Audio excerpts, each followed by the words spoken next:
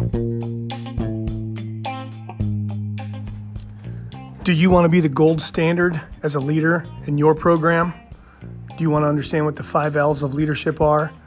Then listen into Coach Mark Bliss from Prairie High School and learn how he, over several years, has manufactured state champion after state champion and engineered a 62-game win streak, simply through building relationships and keeping it simple. Coach Mark Bliss is going to be a great listen. Stay tuned and you'll be the leader that you want to be.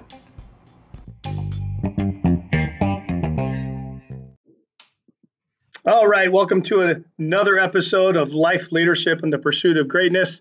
I'm your host, Tim Lovell, along with my co-host, Dwayne Mathis. We have a special honored guest with us today. Head coach Mark Bliss of Prairie High School is kind enough to take time out of his busy schedule to talk about the concept of leadership and the things that he's been exposed to and learned and passed on in his prestigious career. Before we get going, Coach Mathis, I always ask, how is it down there in Western Iowa, I guess, or Central Iowa for you? Yeah, Central West Des Moines. It's a beautiful day. Couldn't ask, for anything better. Finally, the rain rolled through yesterday, but it's great, and very honored here to have an opportunity to sit with Coach Bliss. So excited to get going. Yeah, and Coach Bliss, thanks again for joining us. How are you today in this beautiful day? Doing well. You're right. It is a beautiful day today, man. I've got my wife, and I'm fortunate enough this last week we got our 3-year-old little granddaughter that decided she wanted to come and stay with Nana and Papa. So we've been busy the last 3 days, and my youngest daughter, just showed up. I got 4 daughters, and 2 of them showed up today to come pick her up, and they're going to take her back Sunday. And so it's been a fulfilling week, and an opportunity to see my granddaughter, which I don't see hardly at all, except maybe 3 times a year. They live in Kansas City, and us living up here in Cedar Rapids, we don't get a chance to go see them as much as we'd like. And particularly with the pandemic the way it is, we've been quarantining and just basically staying home all the time. So it's been different, but it's been fun having the opportunity to see somebody besides my wife's face every day and my dog's face every day. So it's all good, and heck, life is good, no complaints, and it's great to be alive. Yeah, well, you hit it on the head, and it's probably the same way in most houses. The wife's like, "What are you still doing here?" Go be busy, go work. I hear you. I hear it all the time. She goes, "You got anything you can do?" I said, "Oh, I would. I can't go to my office. I can't go to the weight room. There's a lot of things I cannot do, and it's just you're stuck with me, So well, we're stuck with you for the next little bit, and so we're excited to do that, Coach.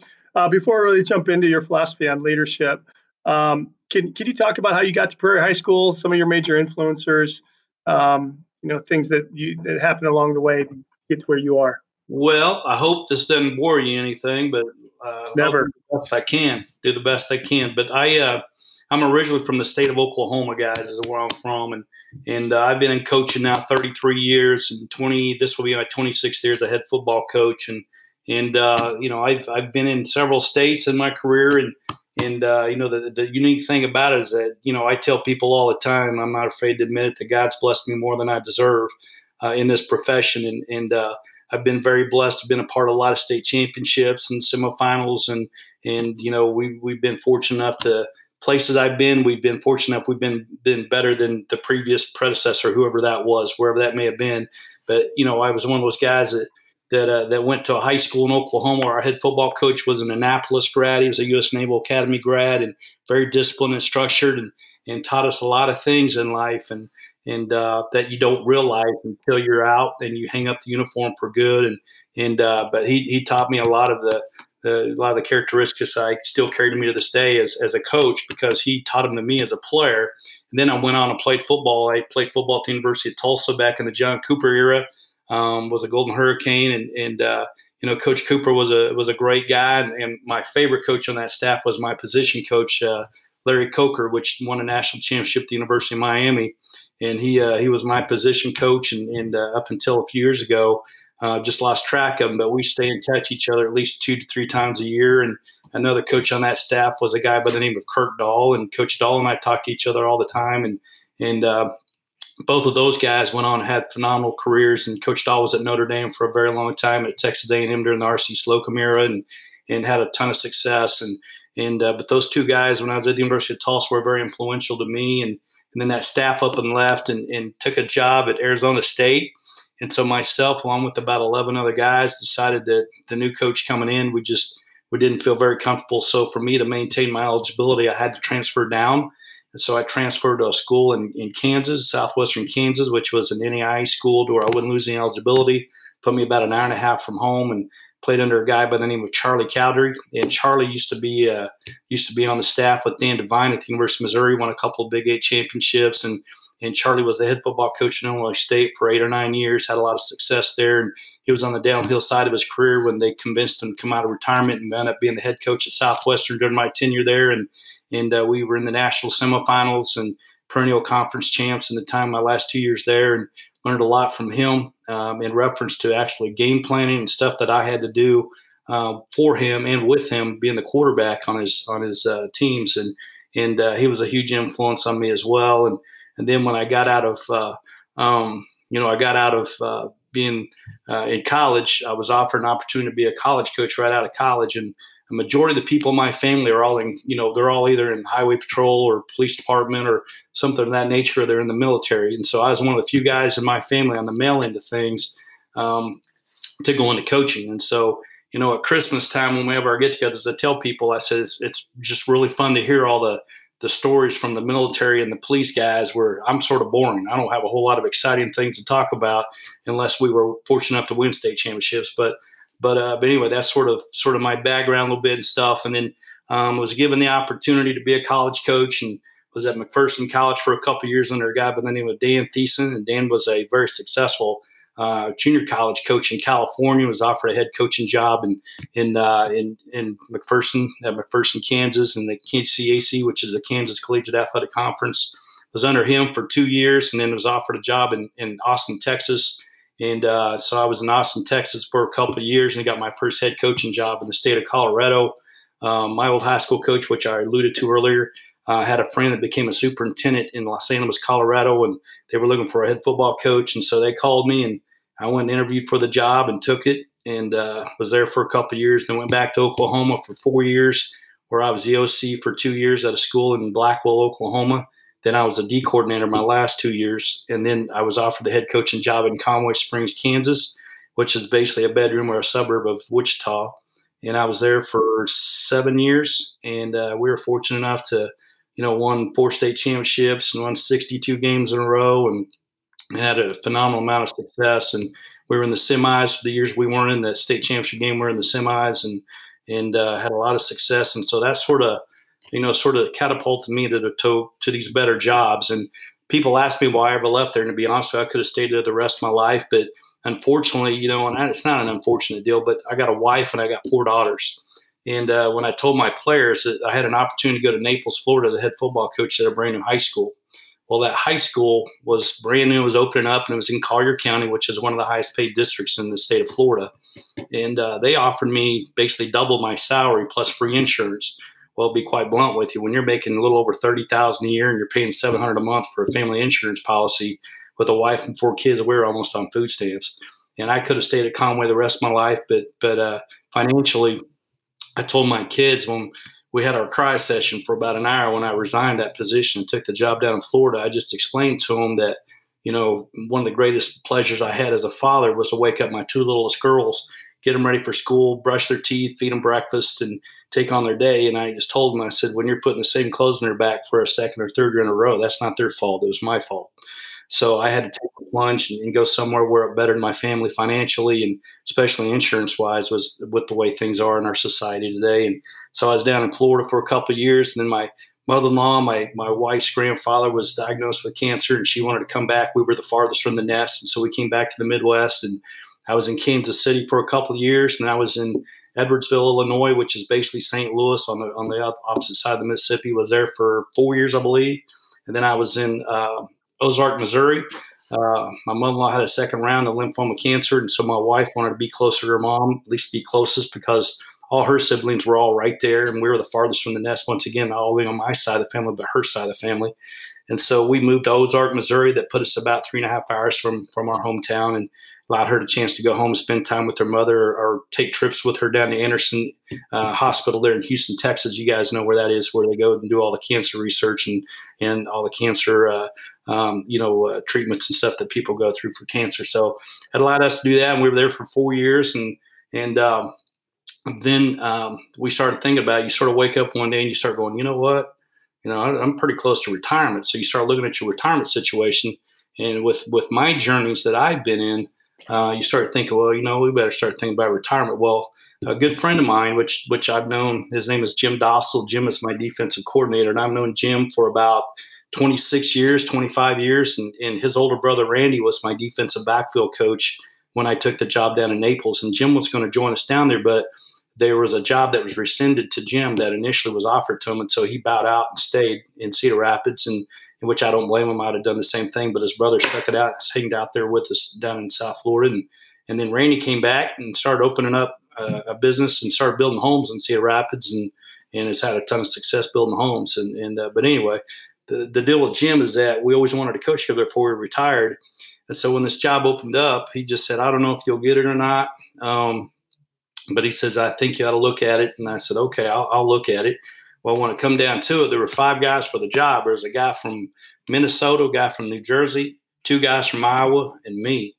And so when it was all said and done, I started thinking, well, they may not even look at me because I'm a little farther south, and they may not understand half the stuff I say because I still get teased about my twang once in a while when I get rampant.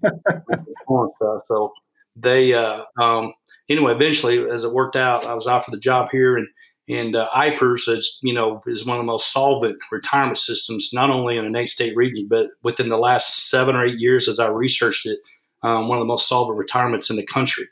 And with having a retirement, I got a retirement in Kansas, but it's only 40% funded.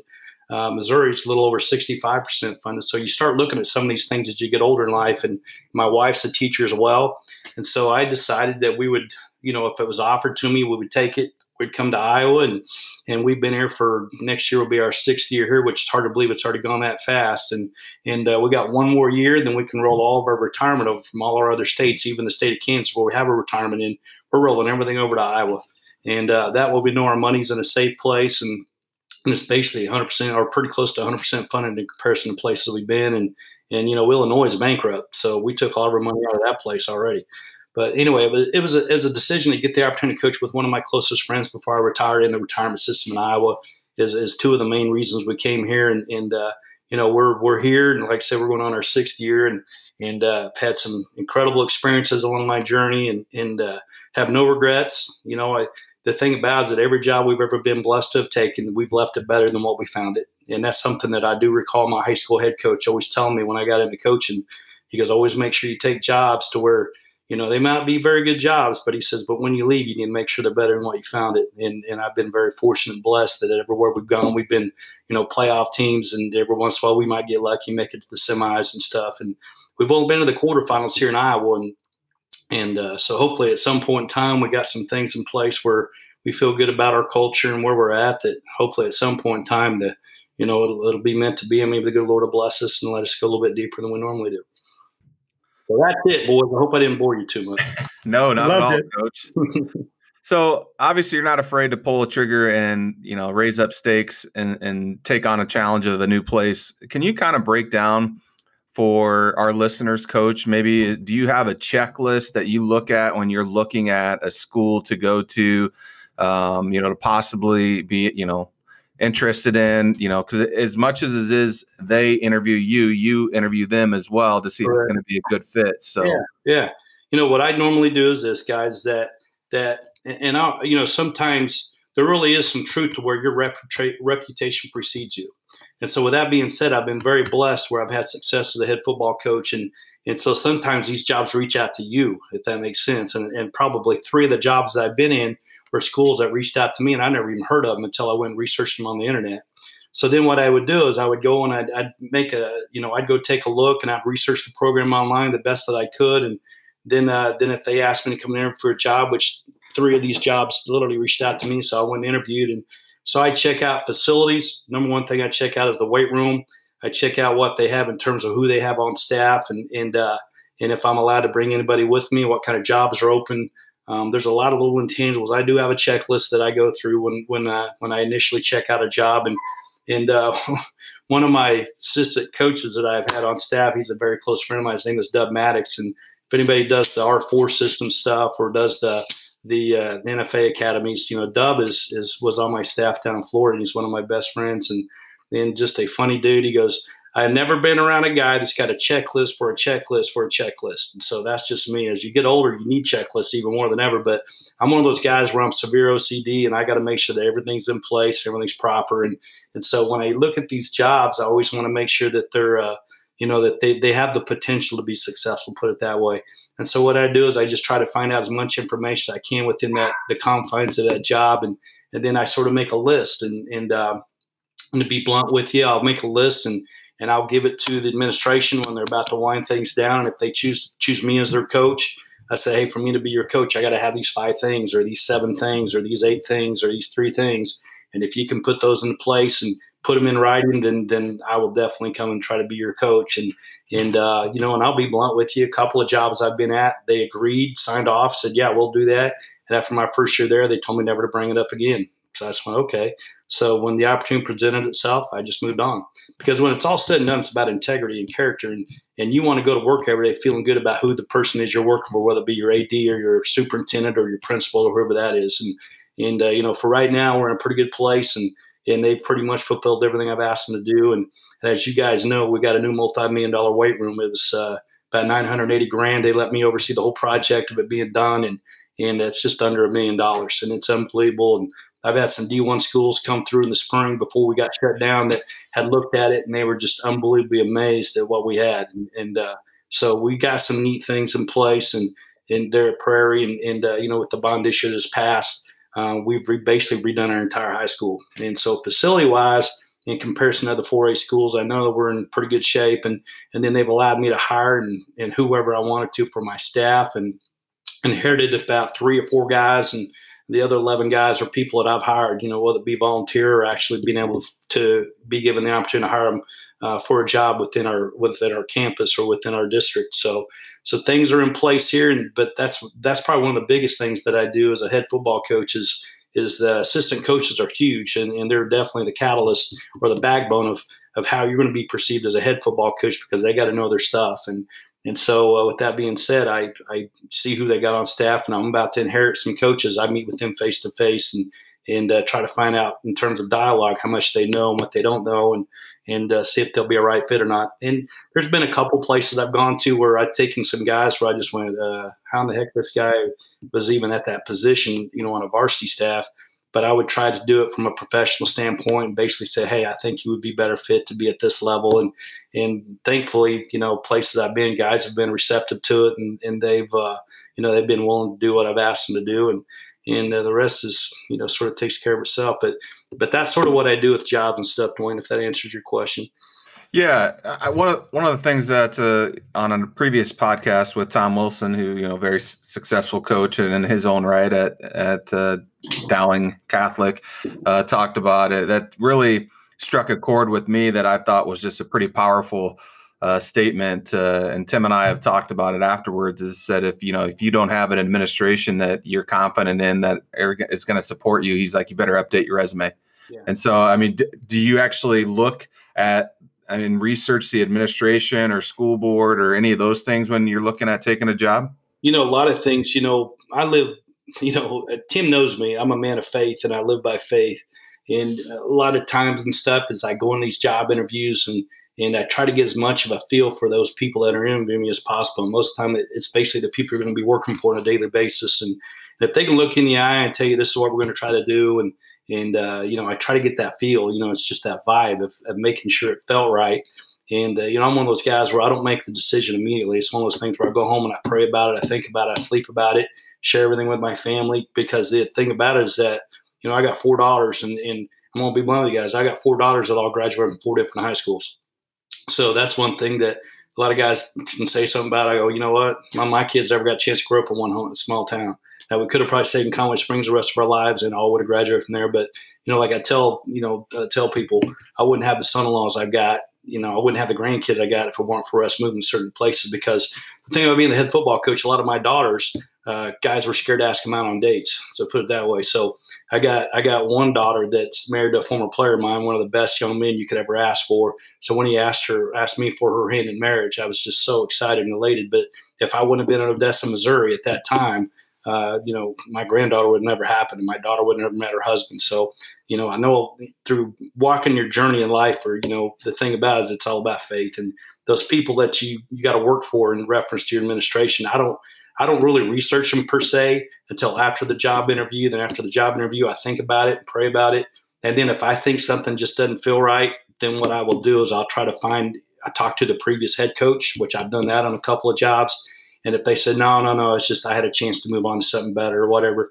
Well, if there's something that, that's going on behind the woodwork that you're not familiar with, sometimes those guys will be willing to share that with you. And there's been some jobs I've turned down where I just went, I want to pass. And it was because some of the, you talk to some of the previous coaches, or as you know, the fraternity of coaching, it's a pretty small world. And, your fraternity, a guy who knows a guy, you know what I'm saying? So you keep that in mind, and you reach out to those people as well, and you try to get as much feedback as you can on jobs. And that's sort of where, as you get older in life and you've been in this profession long enough, probably about after year 20 is when I started going, you know what, I'm going to be a little more articulate, a little bit more particular, and try to be as savvy as I can to make sure that I'm the right fit for the job.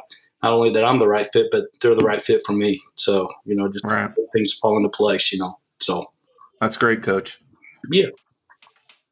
Coach Bliss, as you come into programs and you're around programs, you've obviously had a lot of experience with lots of different mentors.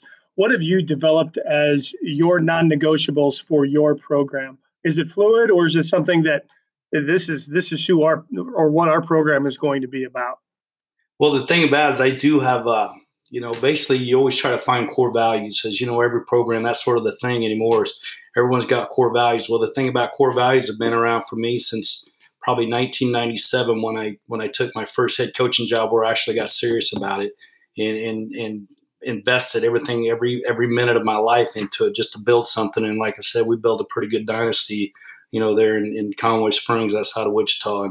And you have certain things that you hang your hat on and stuff. And I know that a lot of ours is relevant to relationships, and not only with your players, but with your coaches. And that is huge for me because, loyalty is a very crucial factor in this profession, especially if you're going to expect them to work long hours and, put in a lot of time and it's still got to be fun. And that's one of the things that we relay to our kids all the time. Like I said, I think we built a really unique culture here at Prairie. Our kids are excited to go to workouts at 6:30 in the morning. They don't seem to be buzzed about it. And some of those kids that come in late, they already know the routine to go do their push-ups and do their whatever's assigned for that day through Coach Bass, and other kids oversee it and make sure they get it done. And there's a lot of accountability. And so what's really, really cool about being a head football coach is that when you think you've got all these little intangibles in place and all the structures in place, to sit back and let go of the reins a little bit and just see if it flows. And we've been fortunate enough at 3 places I've been where we've had a ton of success, where those kids, they bought in. Buying in is a huge thing, as you guys know, from every conceivable level, not only your varsity program, but all the way down through your feeder programs. And they got to believe in what you're doing. And so what we do is we sell a piece of what we do varsity-wise to our freshman program, to our junior high program, our Metro youth programs. They take and they adapt, some stuff that we do maybe playbook-wise, but also some of our little traditions that we do. And I think it's really unique and fun to watch. And so that's very crucial to me. And, the thing about it is that we do have a thing that we call the gold standard. And it's a thing that I got from a buddy of mine in Oklahoma. As we know as coaches, we beg, steal, and borrow anything we can get from anybody and everybody. Well, that gold standard basically stands for, it's an acronym. The G stands for gratitude. The O stands for ownership. The L stands for 2 things. It's leadership and love. And then the D stands for discipline. And those are sort of our core values. And those are sort of the pillars of what we try to go by. And then we got another thing we call FOE, which is family over everything. And so on our T-shirts and everything we have in our weight room, anything in my office, you'll see a lot of the things, even our apparel. Somewhere, some way, we'll have it maybe be real small, but it says FOE, and everybody in our program knows what that stands for. And so, the thing about it is that you, as coaches, you research and you always try to find every year, you try to find ways to make yourself better. And heck, I'm probably like you guys. I bet I've watched 35 to 40 webinars this year and Zoom things just to see if there's a nugget or 2 you can take away to implement within your program. And we try to do that. And then there's what I call the 5 L's. When I take our seniors on our senior leadership retreat, I emphasize I always go first, and I let my coaches go last. But every one of my staff does a PowerPoint, and then what we do is we're all given 15 to 20 minutes to basically relay the importance of leadership and discipline and character and all those little intangibles that go into being a successful program, and more importantly, being a successful man in life. And so we do that with our players. And I always, when I end my speech and stuff, what's really cool is that we do it at our senior leadership retreat, and I assure my seniors that you're going to blink and our season's going to be over with. I said, I can promise you, it's never failed me in any senior class I've ever spoken to. So then at the end of our season, when we turn in all of our gear, we do an exit survey with their seniors. And what's really cool is that they remember what I call the 5 L's. And the 5 L's are Lord, live, learn, love, and leave a legacy. And that's why I preach to my guys all the time. And the thing about it is I know we're in a day and age, and I know Coach Dostal tells me, hey, you're in a very liberal state. I know that. Oh, you can't, I'm just scared for you talking about God all the time. I'm like, you know what? If I get fired for being a Christian, then good luck. I'll move on. I'll do what I got to do. So I do that, and the kids know that. And, they know how I am and how I stand and how I feel. The one thing about it is that kids know if you're a phony or not. And so I am who I am.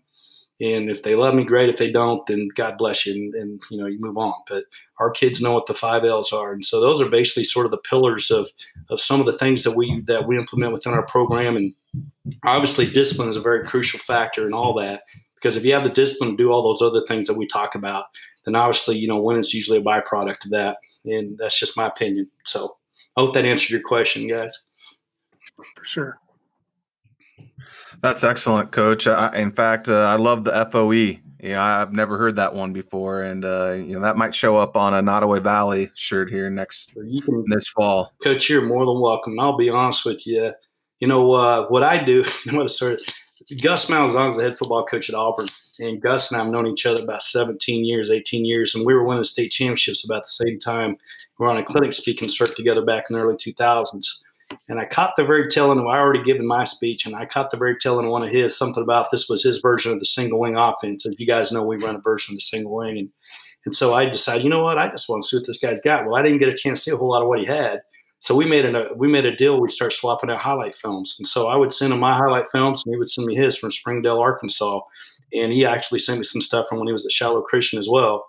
And we've utilized some of the stuff that he does. And as he's moved him way up, he started out at Hughes, Arkansas as a head football coach, making $22,000 a year, being a coach in 2 sports and a teacher. And now he's making $7.25 million a year, which is unbelievable. But I still talk to him about once a month. And when he took the job at Auburn, he offered me an offensive analyst job. And I said, if I didn't have 3 kids in college and I was in my 20s, I would jump at it. But I'm at the tail end of my career, and I said, when I'm done, if you still got a gig, brother, I said, I'll come and hold your headphones for you. You don't have to pay me a dime. So, he's been very good to me, and probably one of the greatest prized possessions I got. There's a picture of Gus up here, but right in front of it is a picture of the 2010 National Championship game. And Gus, the thing about Gus is that he is an unbelievable man of faith. And he is as kind and as gentle and as good a man as you could ever ask for. And he's one of those guys that you'd love to be around all the time because he's just that way. But he's also one of those guys that truly believes in loyalty. Whether if he's winning or losing, I was always there for him, and I'd always shoot him texts, or we'd call each other on the phone. And I remember in 2010 when they beat South Carolina for the SEC championship game, they were going to play for the national championship. And I remember him getting a hold of me about just under midnight, before midnight, and asked something about if we wanted to go. And I said, heck yeah. I said, if I can afford it, brother, I'll go in a second. He goes, I didn't ask you to afford it. I just want to know if you want to go. I said, I'd love to go. And so he goes, Christy is his wife. He goes, Christy, I'll let you know. Hopefully by Tuesday or Wednesday, once the picture's a little bit clearer, I'll let you know. Well, I had a chance to go to Arizona and watch a national championship game when they had Cam Newton and all those guys. And I sat up there with Gus's wife and his family and had a chance on the 35-yard line and watch him win a national championship game. And that's something I'll never forget. All I had to pay for was a plane ticket. That was it. So I paid $404 for a plane ticket and got a chance to go watch a national championship. And I remember after the game, it was I didn't get to see him till it was like 2 hours after the game. But getting a chance to talk to him, he goes, not bad for a little old ball coach from Arkansas, huh?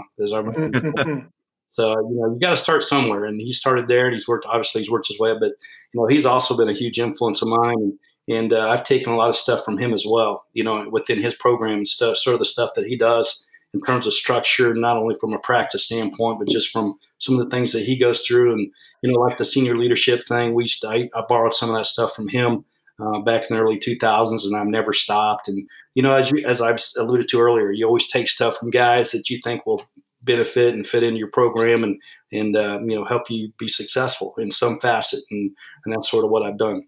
So Coach, you alluded to this a little earlier that, obviously during this pandemic, we've all been on probably, 50 or 60 Zoom calls or little workshops or whatever. Does it ever pop into your head, like, let's not stray too far from where we are? And, is this too much? Are we doing too much, in the sense of trying to, we reinvent the wheel kind of deal? I mean, I'm just interested in that because I know, I'm a huge fan of what you've done, since I've become to, know you at Cedar Rapids Prairie, in the sense of everyone said before you came in there, like, oh, the single wing can't be ran at the 4A level here in Iowa. That's small school ball here in Iowa stuff. You can get away with that. And you've proven that wrong. And I think that's more of an, in the sense of the culture that you have there, is that you've established that and that you've built upon that. And really you've proven that you can run any type of offensive philosophy as long as your kids buy into it. But, I'm just curious what your opinions are on that. Well, the thing about offensively and stuff is that I agree with Coach and what you said earlier, Dwayne, is that I've had some people tell me the same thing. You can't run at the biggest level in the state of Iowa. Well, the thing about it is that I used to be the head football coach at Edwardsville, Illinois. It's a school of 3,300 kids. So it was one of the larger high schools in the state of Illinois. We ran it and had a lot of success. And it's not really, the thing about what we do offensively is we're very unorthodox and we're different. And I'll be very blunt with you, is that places I've taken where we were not very good and we've been fortunate enough to flip it and turn around quickly, a lot of it happened to do with the offense because it's unorthodox, it's different, it's not conventional. And then you add on top of that some of the other stuff that we do between our gimmicks and the shifts and the motions and the formations. We do some really bizarre stuff formation-wise too. And the thing about it is our kids, they've embraced it and they love it. And like I told our kids, everyone laughs at us because we're different, but we laugh at them because they're all the same. So all you're seeing is spread guys about everywhere. And, the thing about me is that I just want to make sure that what we do, our kids embrace it and they have fun and they relish in the moment. And, the thing is, our kids, I've been so blessed in places I've been where the kids do. And so when you got people saying you can't do it, sometimes that's sort of that fire that lights you up as well. It sort of puts a fire under your britches to crank it up a notch and prove to them, yeah, it can work. And a lot of our kids have proven a lot of people wrong. And like I said, with it being different, our kids, we've taken, and I'll be blunt with you, and anybody that knows Prairie, we're not blessed with the most amount of talent. Never have. We've got our moments where we might have one or two very good key kids that we can, rally around and do some things with. And then beyond that, we're just a bunch of good high school football kids. We haven't had any D1 kids since I've been here. We've had a couple of D2. The rest of them have been NEI or D3. Haven't had, any franchise kind of guys. And this year is our first year that I've had a Division I kid offered, and that was the Burkle kid that we have at tight end. He's only a sophomore, but he's 6'7", 235, and can run a 4.8. And he was our second leading receiver last year and had 5 touchdowns. And now everyone's seen him, and he's got offers from 4 schools, and he's about to get his 5th from Vanderbilt. And he's the only one we've had in the 5 years I've been here. And so with that being said, we've taken a lot of just decent to average high school kids and have averaged 37 points a game in 5 years. We added it up. I have one of the coaches on my staff gives me all these stats. I'm too old to understand a lot of this technology stuff. So I just said, hey, what's been our average for the 5 years I've been here? Well, it's like 37.2 points a game. Well, that's not bad for a bunch of guys from Prairie High School. So with what we've had, so our kids have bought in, they understand the system, and that's just, to me, that's very important. The buy-in is so huge. And if you don't get the buy-in, then, it is what it is. That's when you probably, once again, you might update your resume if the kids don't buy in and the parents don't buy in. But we've been fortunate enough where we've got some things in place here, and very proud of where we're at and what we're doing. And in our underclassmen, we've been blessed. Our underclassmen have lost 3 games in 4 years, and we've got a very solid group of kids coming up. So hopefully that's a good sign for us in the future. Do you think that, though, that coaches, that when you see them hopping on these Zooms, though, that do you think that is it ever the thought cross your mind that all right, this is just getting to be too much. I mean, and not saying that you don't want to have a growth mindset, but I mean, you have to stick to your foundations and your core of who you are as and what you run as a program. Right. So why do we have to stray so far? I mean, the thing about it for me, Dwayne, honestly, is I'm always open because, we call what I call the triangle offense. So the pinnacle of the triangle is our single wing. But in the two bottom corners is spread and what I call hybrid twins, which is basically Gus's stuff, what Auburn runs. And I've done that now probably for about 16, 17 years maybe, if I'm guessing on the top of my head. So I learned a long time ago, you do what you do. That's one of my favorite things when I go into these clinics. And I'll be honest with you, the only time I ever go into offensive clinics is if I think there's something in the passing game, we can find a couple of concepts to hang our hat on to make it, beneficial to our players, but also to our quarterback. And so that's basically all I go to clinics for. The other thing is that nobody's anything like us. And so, you're rarely ever going to go in and see single wing guys. And when you do, a lot of times, like at those Glazier clinics, it's the Rick Darlington guy, which Rick came to me in 2006 when I was in Kansas City and stayed 3 days with us, ate a lot of enchiladas with my wife, cooking meals for us, and gave him a lot of stuff. And he took it back to Florida to a Popkin, and then the rest is history. And now he's a staple in the clinic speaking circuit for Glazier. And he does, he came and took what he wanted from me and went and added it to his stuff. So he went and made it his own. And that's probably one of the biggest things I could tell people is you do what you do. And when you go to these clinics and stuff or watch these webinars, if you pick up a nugget, any little nugget to help benefit your program or benefit you as a coach, it's worth it. And to be honest, a lot of the stuff that I've watched and stuff, Dwayne, is more program organization. Just anything that I think can help us work smarter instead of longer, if that makes sense. That's sort of been the focal point. Because I'll be honest, like I've told guys, I've already had, and I will tell you, this might help answer your question anymore. I've had more guys ask me, hey, have you ever thought about changing offenses? No, I haven't. To be honest with you, I've never thought about changing it. And I said, to be honest, I'm almost too old. I've done this since 1993. I've run this offense. So I go, I don't know if I could actually literally just dump it and go learn something else. And if you were 0-10 or 2-8 every year, that might justify maybe some reasons. But it's been so good to me over the years that I've run it. Basically about 30 years I've run this offense. It's pretty hard to put away something that's been successful. And so with that being said, you do what you do. And I've watched all these webinars, and the majority of them have been, either on a passing game concept that might benefit us in the passing game more than the running game, or, something from a program organizational aspect that might allow us as a coach.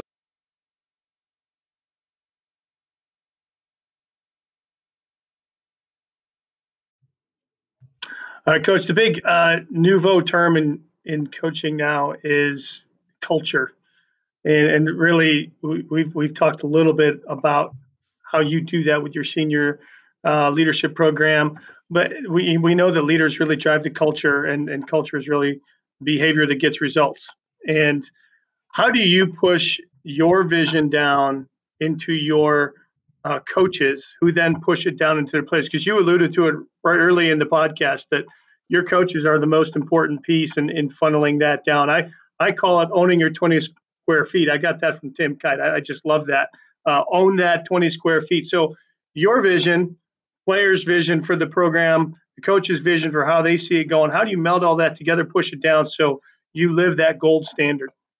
The thing about it is, like, when I become a head coach, when I actually have my staff in place, whether it's guys I've hired or guys that I brought aboard that I've known, or guys I've actually taken. I've taken some guys with me in previous jobs I've been at because they begged to go with me, and that means a lot to me, meaning that they really enjoyed the process and the experience of being on my staff. So there's been some jobs where I've been fortunate. I've been able to take guys with me that I've had before, and that makes it even easier. But when you take over a new staff, the biggest thing about it is that you make sure that they understand the importance that I'm going to throw a lot on their plate, and then I'm going to find out what they can and cannot do, and then that's going to reverberate back to me. And then what I do is I sit back and I try to process all of it and find out what their strengths and weaknesses are, and then I try to basically try to make sure that I cater more to their strengths than their weaknesses, if that makes sense. So then whatever I think their weaknesses are, I take it upon myself, or I might delegate it to another coach on staff. But eventually we try to take all those moving parts and all those pieces of the puzzle and put it together. and try to mesh and jive and make yourself a compatible and a good staff, which, we've been fortunate enough here at Prairie. Some of the guys have bought into what I've done. And like you said, you got to paint a very pretty picture. You've got to sell your program and sell who you are as an individual, and hope that some of those guys buy into it. And I'm going to be blunt with you. A couple places I've been, if guys don't buy into it, then basically I don't hire them back the next year.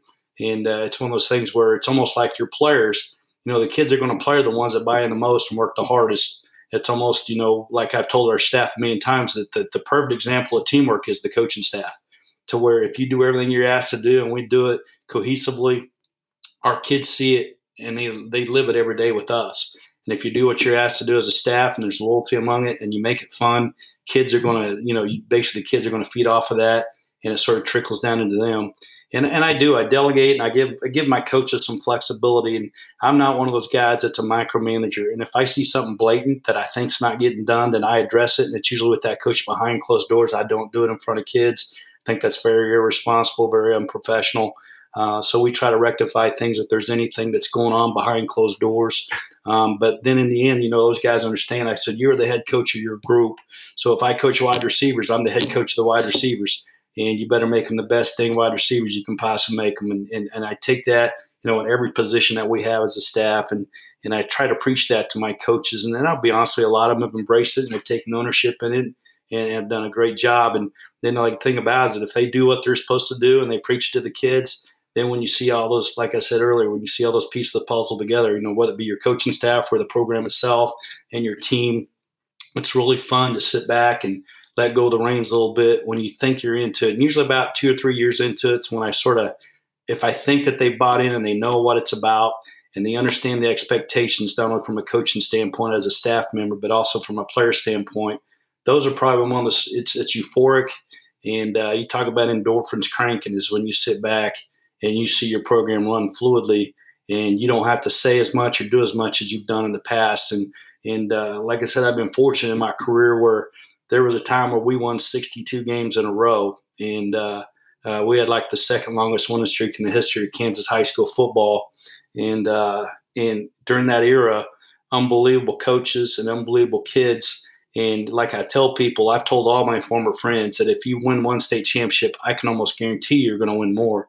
Because when the kids get that taste in their mouth and when your staff gets that taste in their mouth, they don't ever want to relinquish that feeling. And then once again, it's a euphoric experience. And until you've won one, it's hard to explain until you've won it. But when you do, you just go, man, this is unbelievable. And then all of a sudden, before you know it, you blink and it's time to get ready for another season. Then you got to put all that behind you.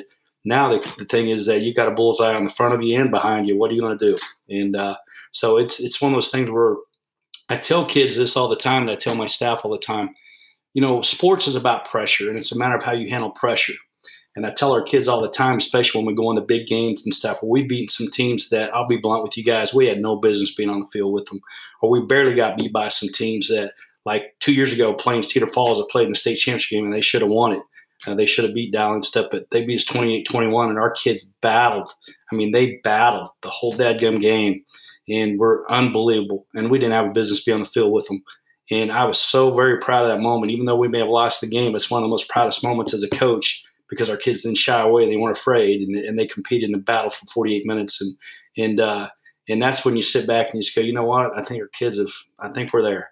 And so I'm hoping the biggest thing is just maintaining it, and at some point in time, it's all going to click in reference to how far we can go into the playoffs. And as we know, injuries and timing and scheduling, there's a lot of intangibles that go into place, a lot of things that got to get put in place. But at some point in time, we're going to have fun. So we're going to be deeper than the quarterfinals. And, I like what we do. And our kids, like I said, if our assistants can feed that to our kids, then nothing but great things are going to happen. So, Coach, you talked about, your coaches, and letting them be the head coach of their position groups that they coach. But how do you kind of going down even further, how do you get the players to be accountable to what you're asking them to do in your program? Is it through the leadership program that you do with your seniors and they are more hands-on, or how would you say you go about doing that? I think it's a combination of both, where our assistants are responsible to make sure the kids learn what they're supposed to learn. but we also take our seniors, and once in a while I'll take our seniors aside and I'll visit with them. If I don't like what I see, if I don't think we're where we need to be, I'll address the entire team. But there's some times where I'll address seniors in their position groups where if I don't think our linebackers are scraping hard enough or doing certain things, my coaches, they're on them and all that stuff. But ultimately in the end, the kids have got to be the ones that want to do that. And sometimes I tell our kids the greatest pressure there is peer pressure. And so, we can say as coaches and do anything we want as coaches, but in the end, ultimately the kids, sometimes the hardest results are when kids are harder on each other. And so with that being said, sometimes I lean on our senior class maybe more than I should, but those seniors are in the end, if whatever their position groups are, they're responsible to make sure those kids are giving full effort and doing the things that we ask them to do. And then sometimes one of the coolest things I love to watch also is when a kid is really struggling, but one of the biggest encouragers are those seniors. And then your underclassmen feed off those seniors. And we've had 3 unbelievable senior classes in a row where it all started with our 2016 team. And we were state quarterfinalists. We led state in scoring and did some neat things that year with our kids and had almost 5,000 yards in total offense. Unbelievable experience. Those kids were just very marginal, talented high school kids, but they had incredible hearts and they were incredible workers. And they're the ones that have established the culture of what we expect in the weight room and what we expect on the field. And so when you see juniors and sophomores see how they do it, it sort of feeds off onto them. And then when they're seniors the next year, you're hoping by just by actually watching it happen from the previous year that it sort of feeds into you and it becomes part of your sort of your culture to where kids make each other accountable and they encourage each other to do what's right. And it's sort of fun to watch. It's sort of cool to see, Coach. Coach Bliss, you're obviously a man of faith and you love football and you're a family guy. Everyone talks about that big word balance. And I like to think, that there are seasons that we have to adjust to as opposed to getting that perfect balance because it's never going to be perfect. How do you handle that commentary, proper work-life balance? Because as a football coach, there are seasons when you are just not nearly as available. Correct. Now, you're probably one of the biggest regrets I have in life, Tim, especially when I was a younger coach. Being a head coach in your mid-20s to late 20s, and you've made that decision. I'm going to be the very best football coach that I can be, and your goals are to be a Division I coach or whatever it may be at that time. But my biggest thing is that I want to be the very best version of myself that I could be. And with that being said, I spent an amount of time in my office. And, at Conway, when we did win that first state championship, then you're thinking, oh, God, now the pressure's on to win a second one. So I tried to take all the pressure and put it upon myself and alleviate a lot of that from my staff and my players and still try to come out where sometimes as a coach you got to be an actor and try to make it fun. Well, during those times, there's probably about a 2 or 3 year span where I literally spent, I'd spend 15, 16 hours a day, sometimes 17 hours a day. There was times I remember working in the off season until midnight because the janitors were getting off duty when I was leaving, and they'd wave at me and say hi to me. And it's amazing how you can find things, do stuff. Well, probably one of the biggest regrets I have is the time away from my children. I got 4 girls, and then the most important thing in my life is all your children are. That's the coolest thing about being a parent. But there was about a 3 or 4 year span where I didn't spend a lot of time with my kids. And my wife is an incredible mother, and she basically raised her kids for about 3 or 4 years. And the greatest elation I got was after we won a state championship to hold that trophy. And then all my wife and kids come in and we take pictures. And then that's what would be hanging in my office and stuff. And then there was a time, I don't know when it was, but there was a time when I think it was right after we left Florida and came back. And the emphasis on family really hit home with me. And, we lived in Naples, Florida, and we were 15 minutes from the beach. And my wife and kids would go to the beach every day, and I'd go to work every day. And I remember my wife telling me, she goes, what is amazing is that we've lived in Florida almost 2 years, and you've never hardly ever been to the beach. And I started thinking, yeah, you're right. And the thing about it is I keep trying to tell her, it's just the pressure of, Florida's in the South, and if you've ever coached in the South, a lot of them are teacher coach contracts. So it's a lot like colleges where if you don't win, you get fired. It's pretty simple. And so with that being, in the back of your mind, the farther steps in your mind, you start thinking, okay, I got to keep working. So that's what I would do. I'd find anything that I could do to work, and I would deprive my family. Well, for some reason that night that she said that, I said, that is an amazing thing that I've been in Naples, Florida, which is one of the most beautiful places you could ever go to and live in. And I've hardly ever been to the beach or spent time with my kids. And so after we made the move back to the Midwest, is when I made a concerted effort where I was going to work smarter, not longer. And so that's when, honestly, Tim and Dwayne, that's when I started researching how do you get away with not working, 16 to 18 hours a day during football season. So you try to find these things and try to find those nuggets that are going to allow you to work smarter, not longer, and to make sure that you find that balance with your family. And that's probably the advice I give to young coaches, because in the end, I can promise you that that's a guilt that I have to live with the rest of my life, is not spending those 3 to 4 years with my little girls when they were little. And now that they're grown adults, my youngest one's 22, or she's going to be 22 in August. And to know that I didn't spend 3 or 4 years of my life with them as much as I should have as a father is something that I have to live with. And, you try to make it up in the end, which I still try to do to this day. We still do family vacations together every year, and I pay for everything, whether it be a cruise or going to Naples. We still go back to Naples because 8 of my 16 coaches I hired down there all still live down there. When I said, "Hey, you coming back?" No, I'm not going back to Indiana. I'm not going back to Minnesota or Michigan. I said, I understand. Excuse me, but anyway, it is what it is. But that's probably the biggest thing. Is balance is very, very crucial and huge, especially to avoid burnout. And the thing about it is that with some of the expectations today, as we know, the sport itself is different than what it was when I started in 1988. And high school sports have almost become just about as powerful as college sports to a certain degree, to where if you don't succeed to an extent, then they find ways to get rid of you. And it's unfortunate, because in the end, it should be about how you impact players and how you impact young men and make them better for society and better citizens. And a lot of that gets thrown under the rug, in my opinion, in some schools and some parts of the country. And hopefully in the end, it's still about relationships and being great role models for young men and being the very best man you can be, because you want them to be great fathers and great husbands. And it's those things that you do. And there's a lot of pressure in trying to be that kind of a guy for those kids, but it's a fun pressure, if that makes sense. So, the fun pressure, like I've even told this to our players, the greatest pressure in the world is fun pressure. And then they ask what that means. I go, well, fun pressure is when you're winning 7, 8, 9 games a year and you're always in the hunt every year. How would you like to be a team that hadn't won a game in 4 years? That's not fun. Mm-hmm. That's pressure.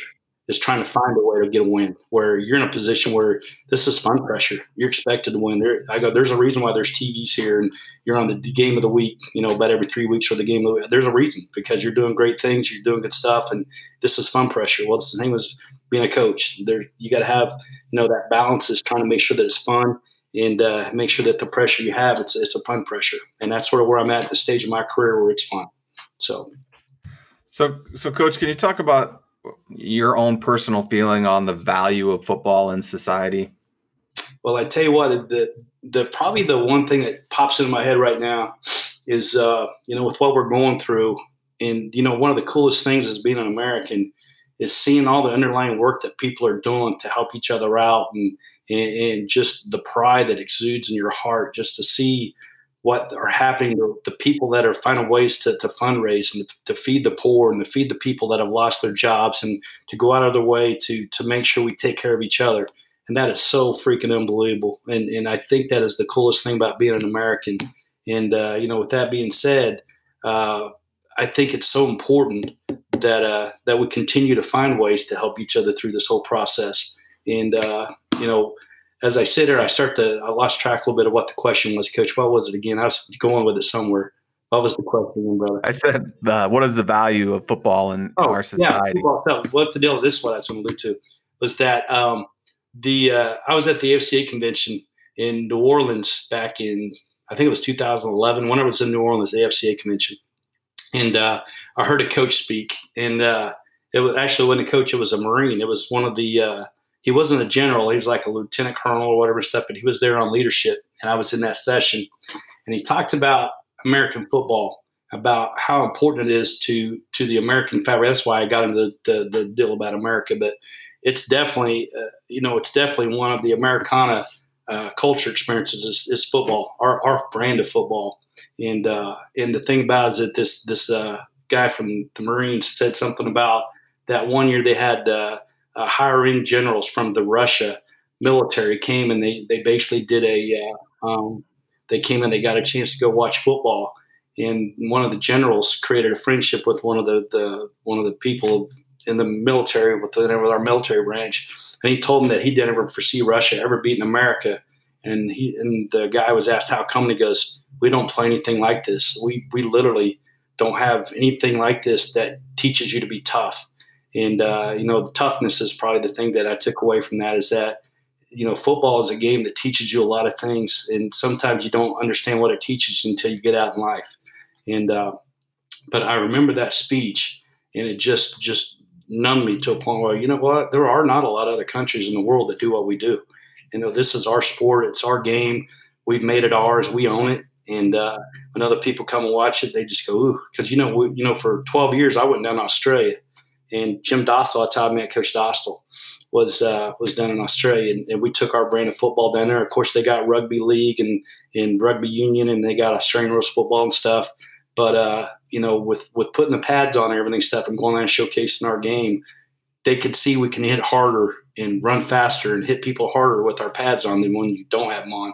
And so it's a unique thing where, other countries have actually got a chance to exhibit it, see it. And they realize that, it's our sport and it's our game, and it's so important that we keep it.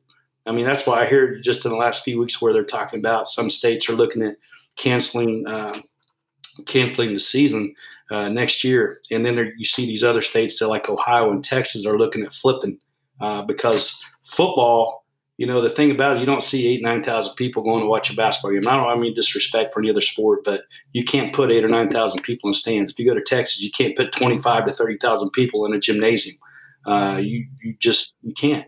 And so football is such a popular sport in our country where it just crushes me if they decide not to play football in the fall. And I know some of these states are looking at flipping it and to put them in the spring and bringing the spring sports to the fall to save football. And the other thing is, like, people don't realize is the revenue. Football, I know for a fact where I'm at is that our program pays for all the other sports to keep them out of the red and with our gate receipts. And so that is so crucial and so important, especially during these times. The next couple of years are going to be very important. But it's just so important that we keep football on the docket and we can, we keep it. And I hope to God, I know the state of Missouri, literally, guys, my daughter works for a nanny in Missouri, Kansas City. And she got an email from her school board and saying something about there's a realistic chance they're going to cancel choir, band, and fall sports for the state of Missouri going into next school year. And that's pretty scary. So you're hoping that, whether Iowa decides to do that, I hope that they still find a way to salvage our season, maybe do like what Ohio and Texas are looking at doing, do it maybe in the spring. You don't know. But it's scary. I mean, it is. It's scary. Well, I'll tell you that Jim Dostal, I went down to New Zealand with him. I was on one of those teams that went down to New Zealand in 1995, and we actually got to meet a rugby team down there, and we watched a rugby game. That was my first impression of rugby, and we were blown away with it because of how physical they were, and they don't wear pads. And we actually talked to some of the players afterwards, and they were enamored with us as players because they're like, you guys hit way harder because you guys have pads on. And so when you talk about, football being America's game and people look to America in regards to that, I wholeheartedly believe that, Coach. And, I think that, there are a lot of valuable lessons in football, like you mentioned. And I hope whatever happens in the fall, like you said, I hope our athletic association does, if they have to get creative, get creative. I agree 100%. Yeah. Like I said, it's very important, especially for the 167 kids that were in our program last year, 9 through 12. Like I said, it's very fun to watch and seeing, when my first year here, we had 80 some kids and we're up to 167. We almost doubled our numbers out for football. I just think that the sport impacts so many kids and it prepares them for so many things that you don't realize all the underlying truths that the sport itself offers kids. And, it's stuff that you hear all the time, the toughness and, the mental toughness, physical toughnness, the discipline, the accountability and the teamwork and just the character and, all those things, they all tie into one sport, and football is sort of that platform. And you just hope that they find a way to salvage it and allow us a chance to still find a way to play it. But one of the things that you mentioned, though, that I thought was really, really important to hear was at that time when I was playing football, and I'm sure like yourself and Tim, you don't realize those life lessons of that mental toughness and trying to get through adversity or just even some of the other things, toughness, mental toughness, things that you mentioned that football affords for you until, maybe 10 years down the road. Yeah. When you're dealing with something that's going on maybe in your family or your job or school or whatever it may be, then you realize it because you're like, gosh, if I could get through that, because that was one of the toughest things I went through, I can get through anything in life. Yep. I know that one of the things we talk to our kids about too is we have a thing we just say, no excuses, get better. There's some things that just happen. We might lose a close ball game or we might get blown out. But when it's all said and done, we're accountable for it, our performance. And we don't make any excuses. I think that also is a huge lesson that football teaches, that you can't make any excuses because, you're under the guys and the watchmanship of people up in the stands watching you perform, and your standard is on display every Friday night. And if it means something to you, then you'll find a way to get through it and find a way to get a win. And if not, and if you go out and perform poorly, then that's something you have to answer for, not anybody else. And I think it's important that those kids are exposed to those kinds of stages in life as well. And I think it's a cool deal. I mean, I've been blessed as a head coach where as a player, I played in front of 50, 60,000 people. And as a coach, I've been blessed to coach in front of 8,000 to 9,000 people. And I believe in one of our state championship games, we had 11,000 people. So, it's sort of a cool deal. And the thing about it is that, those kinds of people wouldn't come watch the game if it didn't mean something to our country and to their players or to their community or to their sons. It's such a huge, valuable part of our human culture that I and especially our American culture, that I hope we, maintain and find a way to get a season in. Well, one of the things that great coaches do is continue to grow.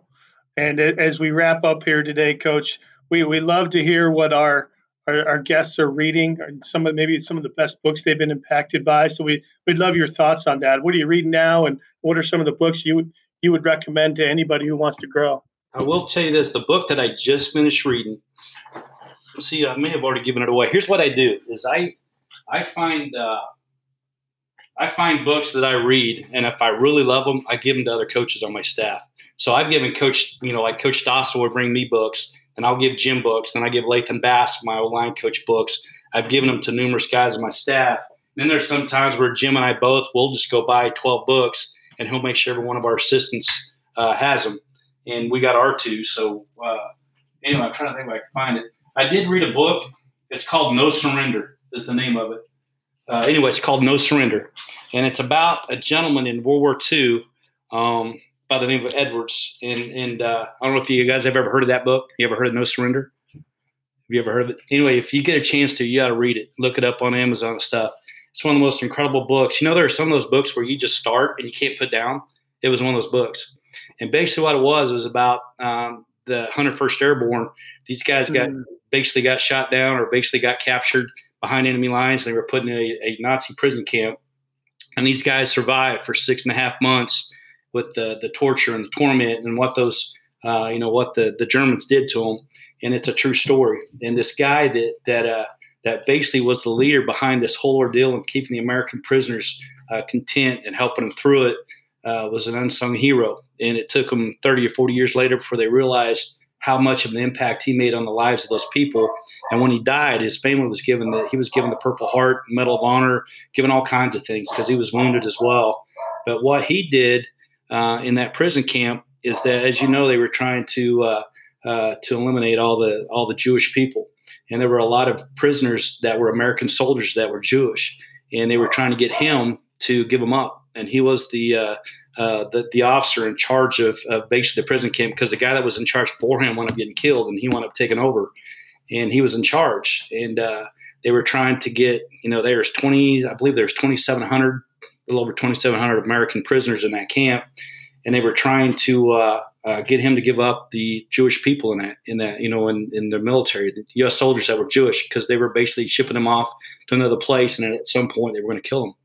And so he refused to give up his fellow soldiers. And if you read this book, it's just about human sacrifice and the bond that those guys created. And when they went back to the States after the war was over with, how those guys all stayed in touch together. And it's just an unbelievable, touching book.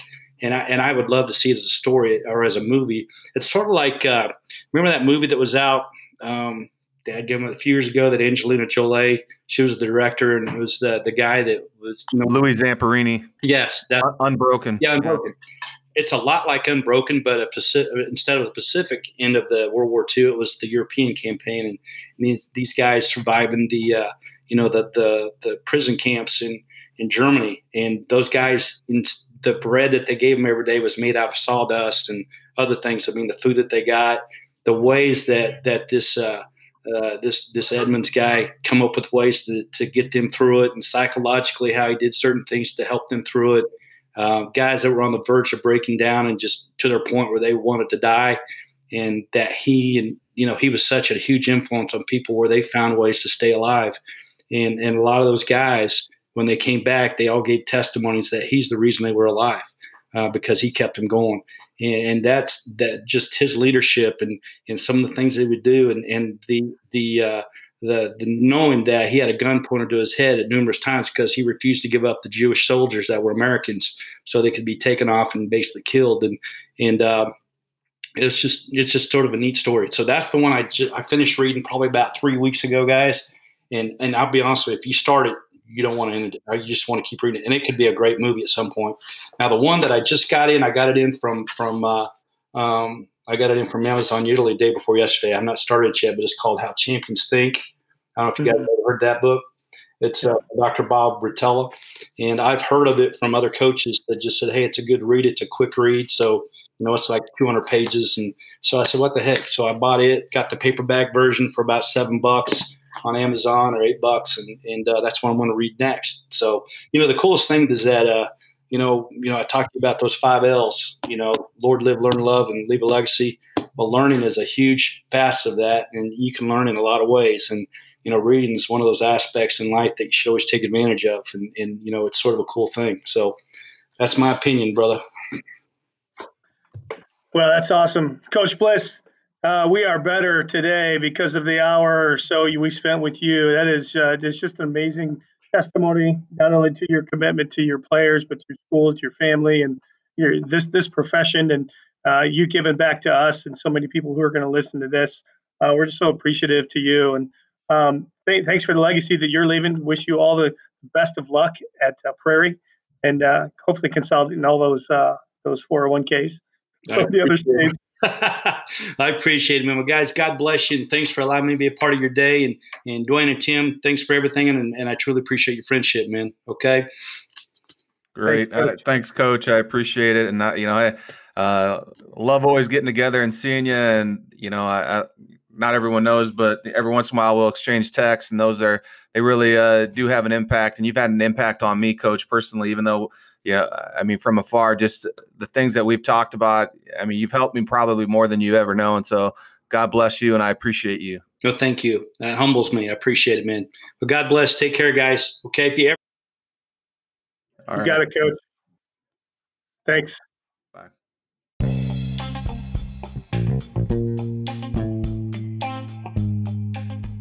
Thank you for tuning into the podcast today. We are honored that you chose to spend your time with us.